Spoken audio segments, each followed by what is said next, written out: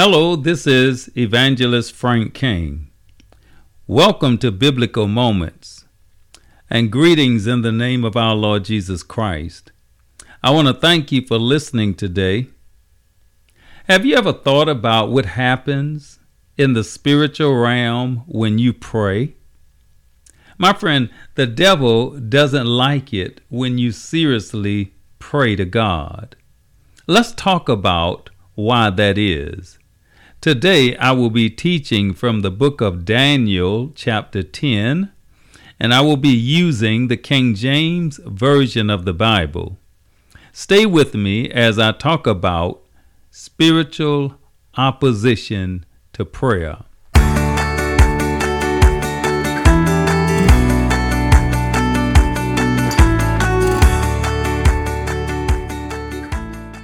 The Bible in James chapter 5 talks about how powerful the prayer of a righteous man is. But I want you to know that the devil also knows that prayer is powerful. It's not a coincidence that praying for more than 5 minutes is a struggle for many Christians, or that some of them fall asleep after a few minutes of praying, even though it may be the first thing in the morning after they have had a good night's sleep. The truth is that forces exist that you and I can't see that oppose our efforts to pray and to receive from God. And what I will be talking about here has nothing to do with whether or not you are a babe in Christ or you are mature in Christ. No matter where you are on your Christian journey, whether you realize it or not, prayer involves spiritual warfare. I believe that will be abundantly clear in this account of the life of Daniel the prophet. According to chapter 10 and verse 1, Daniel saw a vision. At this time, Daniel was an old man. The first king he served under in Babylon was King Nebuchadnezzar, and he reigned for 40 years. Well, this event mentioned in Daniel chapter 10 and verse 1 happened subsequent to the reign of Nebuchadnezzar. According to verse 1, in the 3rd year of Cyrus, king of Persia, a thing was revealed unto Daniel. And the last part of that verse says, but the time appointed was long, and he understood the thing and had understanding of the vision. And even though this verse says he understood it and had understanding of the vision, he did not have perfect understanding of what he had seen. Daniel was sickened in his spirit by what he saw. According to verse 2, he was mourning for 3 full weeks. In the past, Daniel had been used to receiving and understanding visions quickly. He didn't know why, but this time it did not happen that way. So he prayed and fasted and mourned for 3 full weeks. Coincidentally, this is the basis of the 21-day so-called Daniel fast that many churches participate in during the first part of the year. Now, this was not a total fast. According to verse 3, Daniel ate a plant-based diet for those 21 days. Then, after 21 days of praying and fasting, Daniel gets a visit from an angel from heaven to give him the understanding of the vision he was praying for. But note what the angel says about Daniel's prayer 21 days ago. In verse 12, the angel said, "Fear not, Daniel, for from the first day that thou didst set thine heart to understand and to chasten thyself before thy God, thy words were heard, and I am come for thy words. So Daniel prayed one day. God heard his prayer the very first day, according to this angel, but the angel does not show up until 21 days after Daniel prayed. Sounds familiar? Except for us, it's often longer than 21 days. The point is that oftentimes there is some duration of time between when we pray and when we receive an answer from God. But the question is, why is that? What is the reason for delayed responses from heaven? In Daniel's case, this is not for every case, but in Daniel's case, the angel explained what the problem was. He said in verse 13, "But the prince of the kingdom of Persia withstood me 21 days.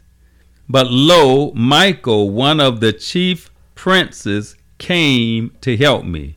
Now let's think about how significant this is. Daniel prays. God sends an angel with the answer. And the angel tells Daniel what caused the delay. Well, the angel should know. He was the one involved in the delay. So we are getting this revelation firsthand from the angel himself. According to the angel, he was opposed by the prince of the kingdom of Persia. Well, obviously, since he opposed the angel from heaven, the prince of the kingdom of Persia was a demonic force, an opposing force. This was spiritual opposition. This opposition was the reason for the delay to Daniel receiving his response from God. You see, the devil doesn't want you to receive from God when you pray. The devil would have you to believe that prayer does not work. Now let's revisit verse 12 for a minute. That's the verse in which the angel says to Daniel, "From the first day that you did set your heart to understand, your words were heard." So here is what I did not say in this message. I did not say that it took 21 days to get a prayer through to God. The delay was not in getting through to God, but in receiving the response from God. I want you to know that when you pray in faith to God, the Lord hears you the very day that you pray.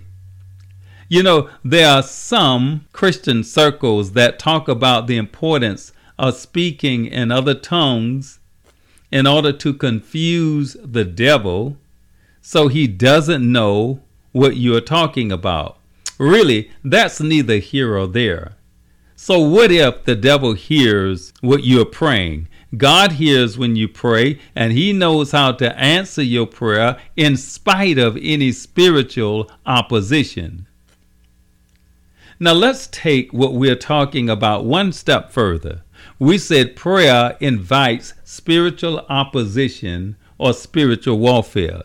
You see, that's why some of the things we seriously pray about can seem to worsen instead of improve with time. Or with regard to the person you are praying for, it may seem as if the more you pray, the worse the person seems to get.